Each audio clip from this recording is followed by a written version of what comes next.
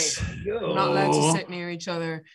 Don't be close. Back off. And sit back. Stiff. Unemotional. Yeah. Great. Mean. This is Star Wars Fan Sites Roundtable with Kyle and Denise. Let's let them in. I feel like I'm, Hello, everyone. Full house in here, so please keep your mics muted unless you're asking a question. That also includes while talent is answering the question. And first, we're going to kick it off with Brandon. You can take the first question. Thank you so much. Hi, Brandon Waynerdy from Talking Bay 94. Kyle and Denise, I would love to delve in a little bit into both of these characters because they're obviously villains in Star Wars, but I don't think that they view themselves as the villains of their own story. How did you craft that character in your own mind as you went through it, and how did you really make sure that was coming across on screen? Well, Tony crafted pretty well-rounded, three-dimensional characters first off, and so that made it kind of easy to understand that we're not in a world of Star Wars where it's goodies and baddies. It's kind of a deeper exploration of the light and shade in everyone, and therefore it's holding a mirror up to anyone watching. There but for the grace of whatever you believe in. Who knows, if you were in Dedra's situation, maybe you'd do exactly the same thing. I mean, who wouldn't torture a few people to get to where they need to get to? So yeah, I feel like Dedra thinks she's the hero of every story.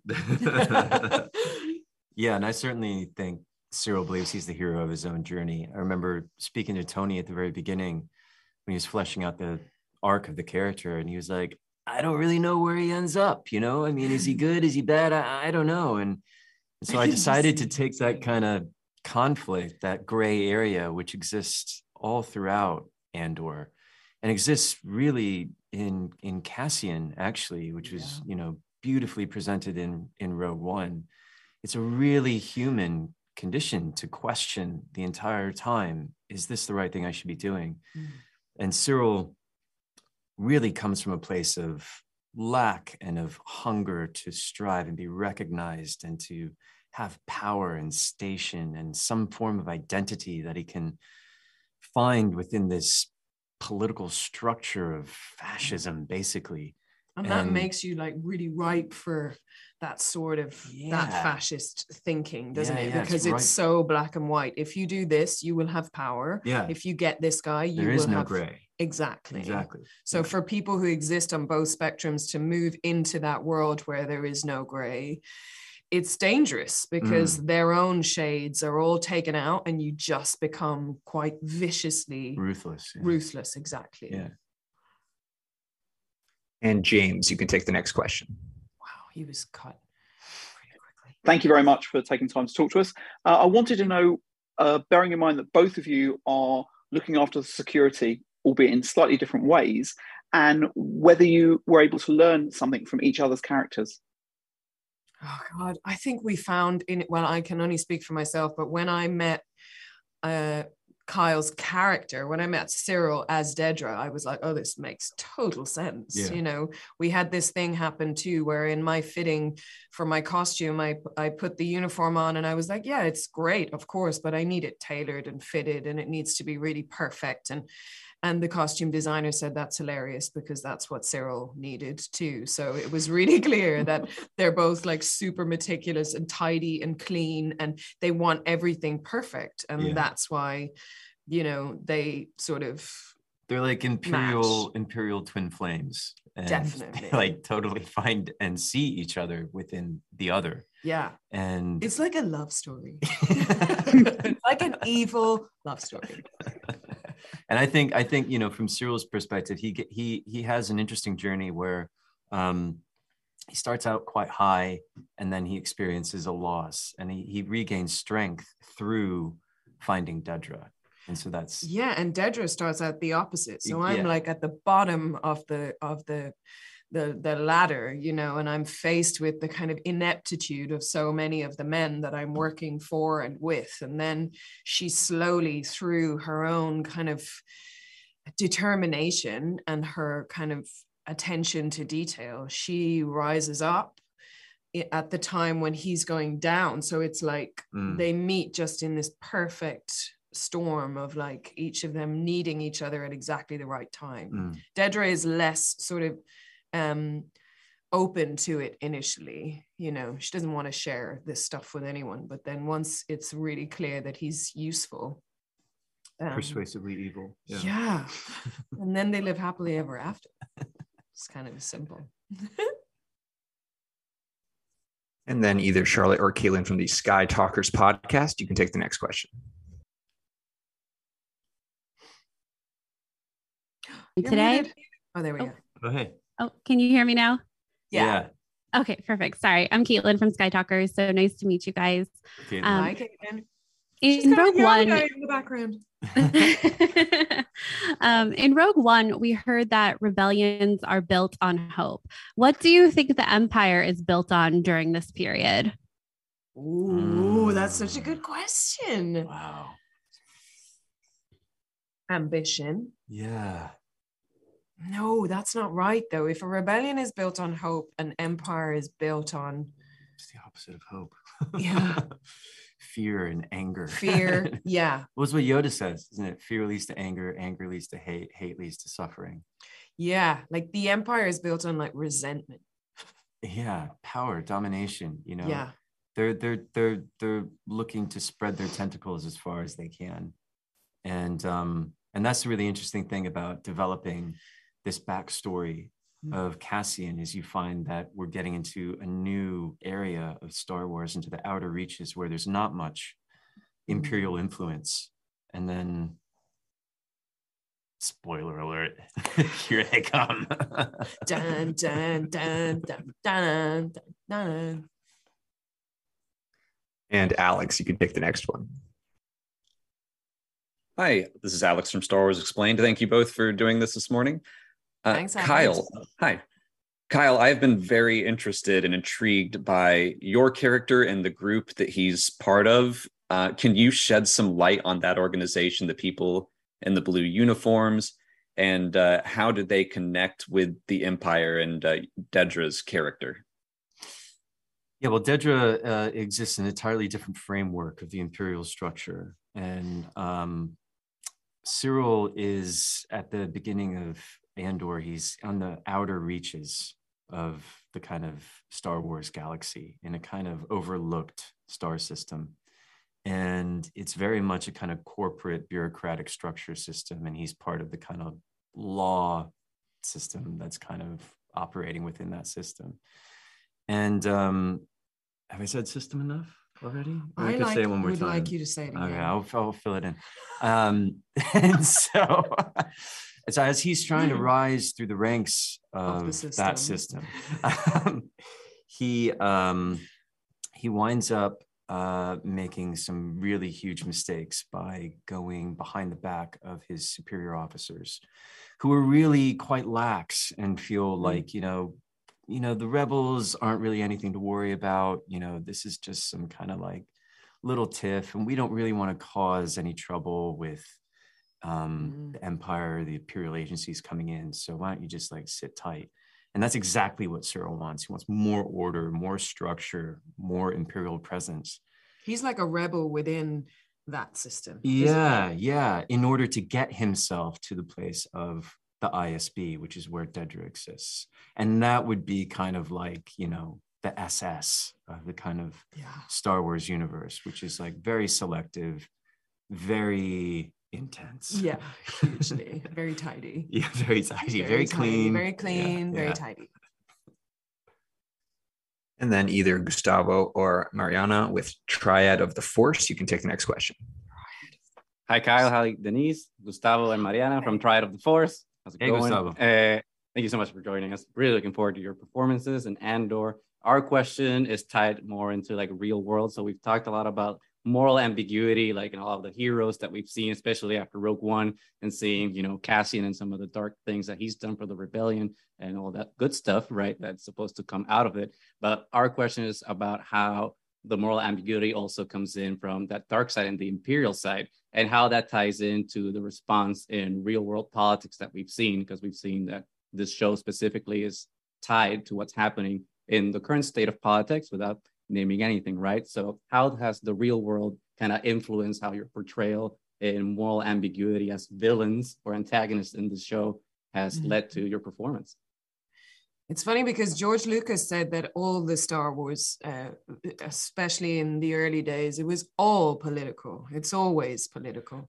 Even works of fiction can reflect back what's happening societally. And I think the more I think about certainly Dedra in the position that she's in, this sort of addiction to power and a certain level of fame and what that can do to a soul, you know? So a person who starts out with all of these talents, because there's no doubt that these people that we're playing are incredibly talented and intelligent, and if put to use in something more wholesome, they probably do really well, but they exist within this, you know, fascist regime. So they apply their talents and their sort of addictions to needing to be seen within this structure. And certainly Dedra, as a woman in this man's world, you know, she wants to rise to the top of that structure.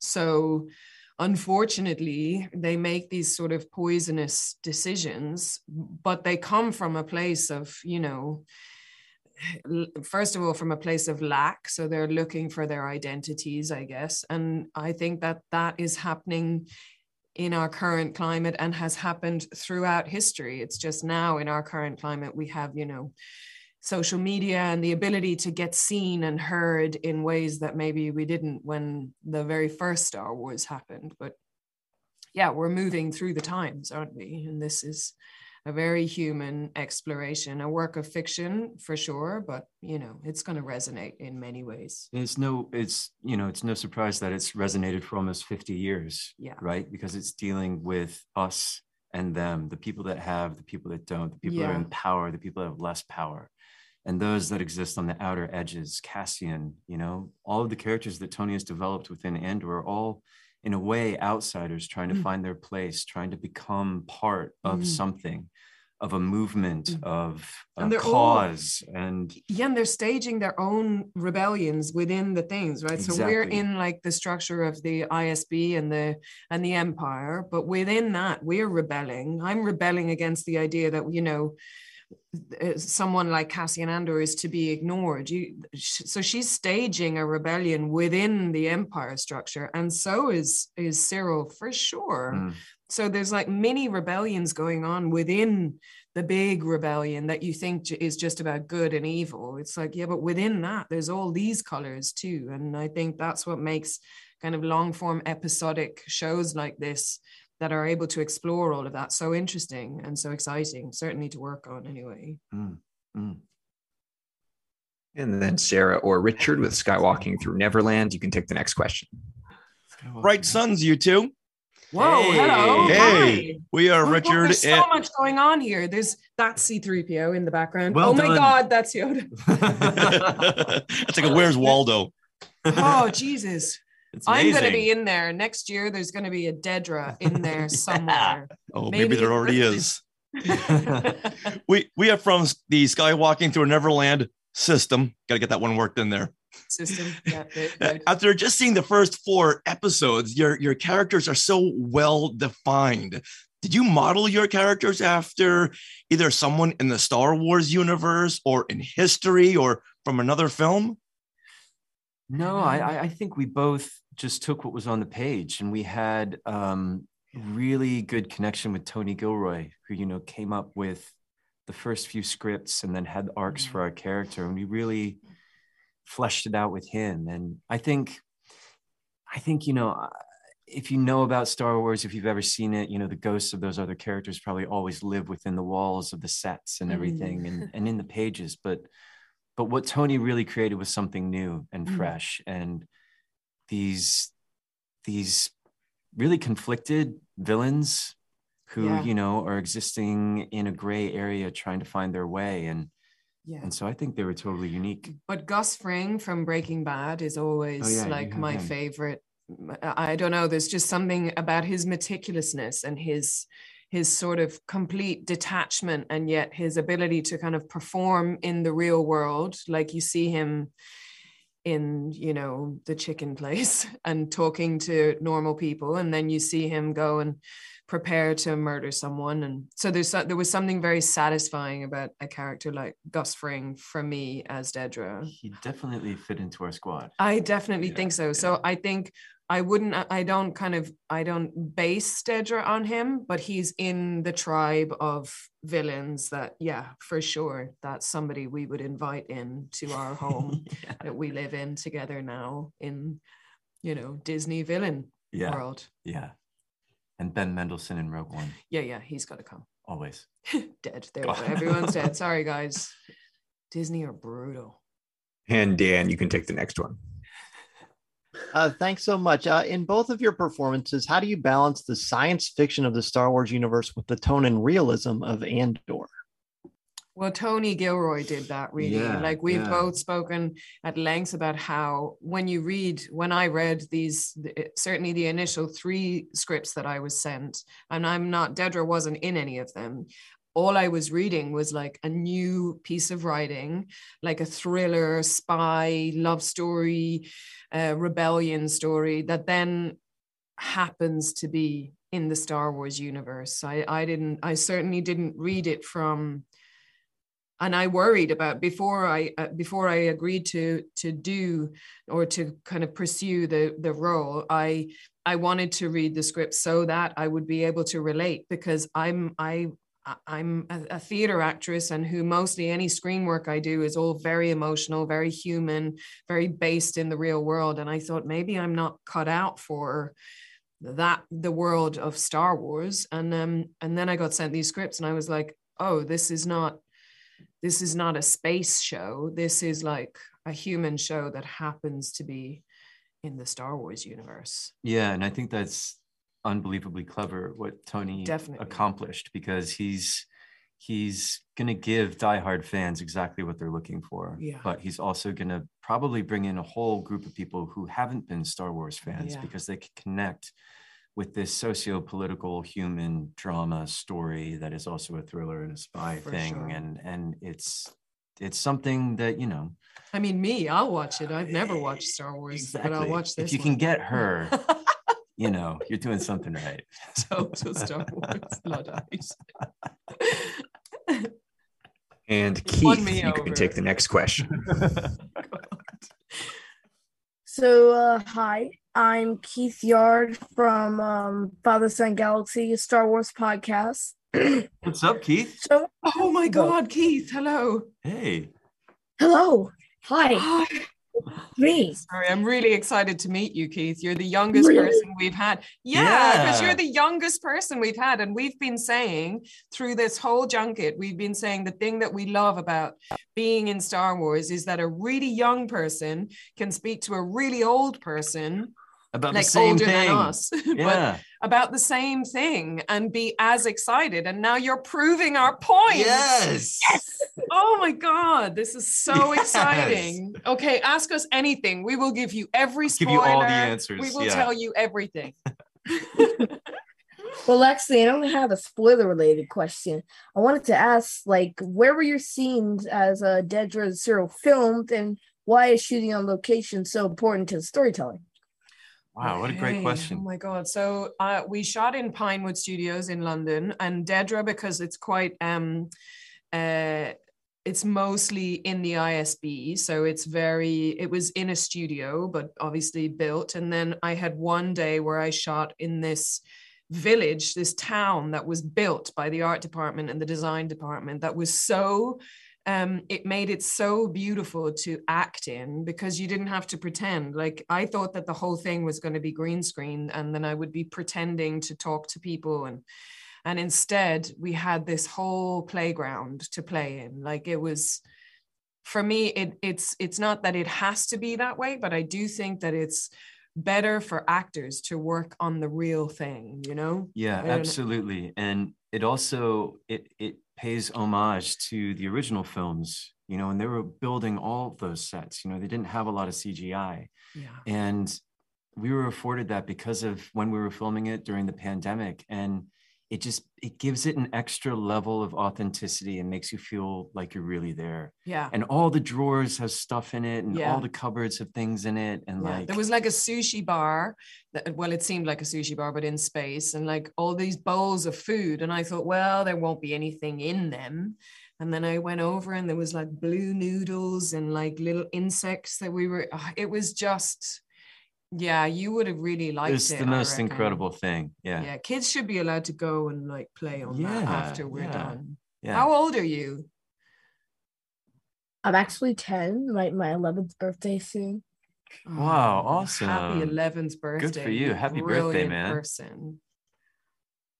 I want to take a picture. Are we allowed to take a picture? No. All right. So let's cut. That is all the time we have for today. Journalists, I will save you.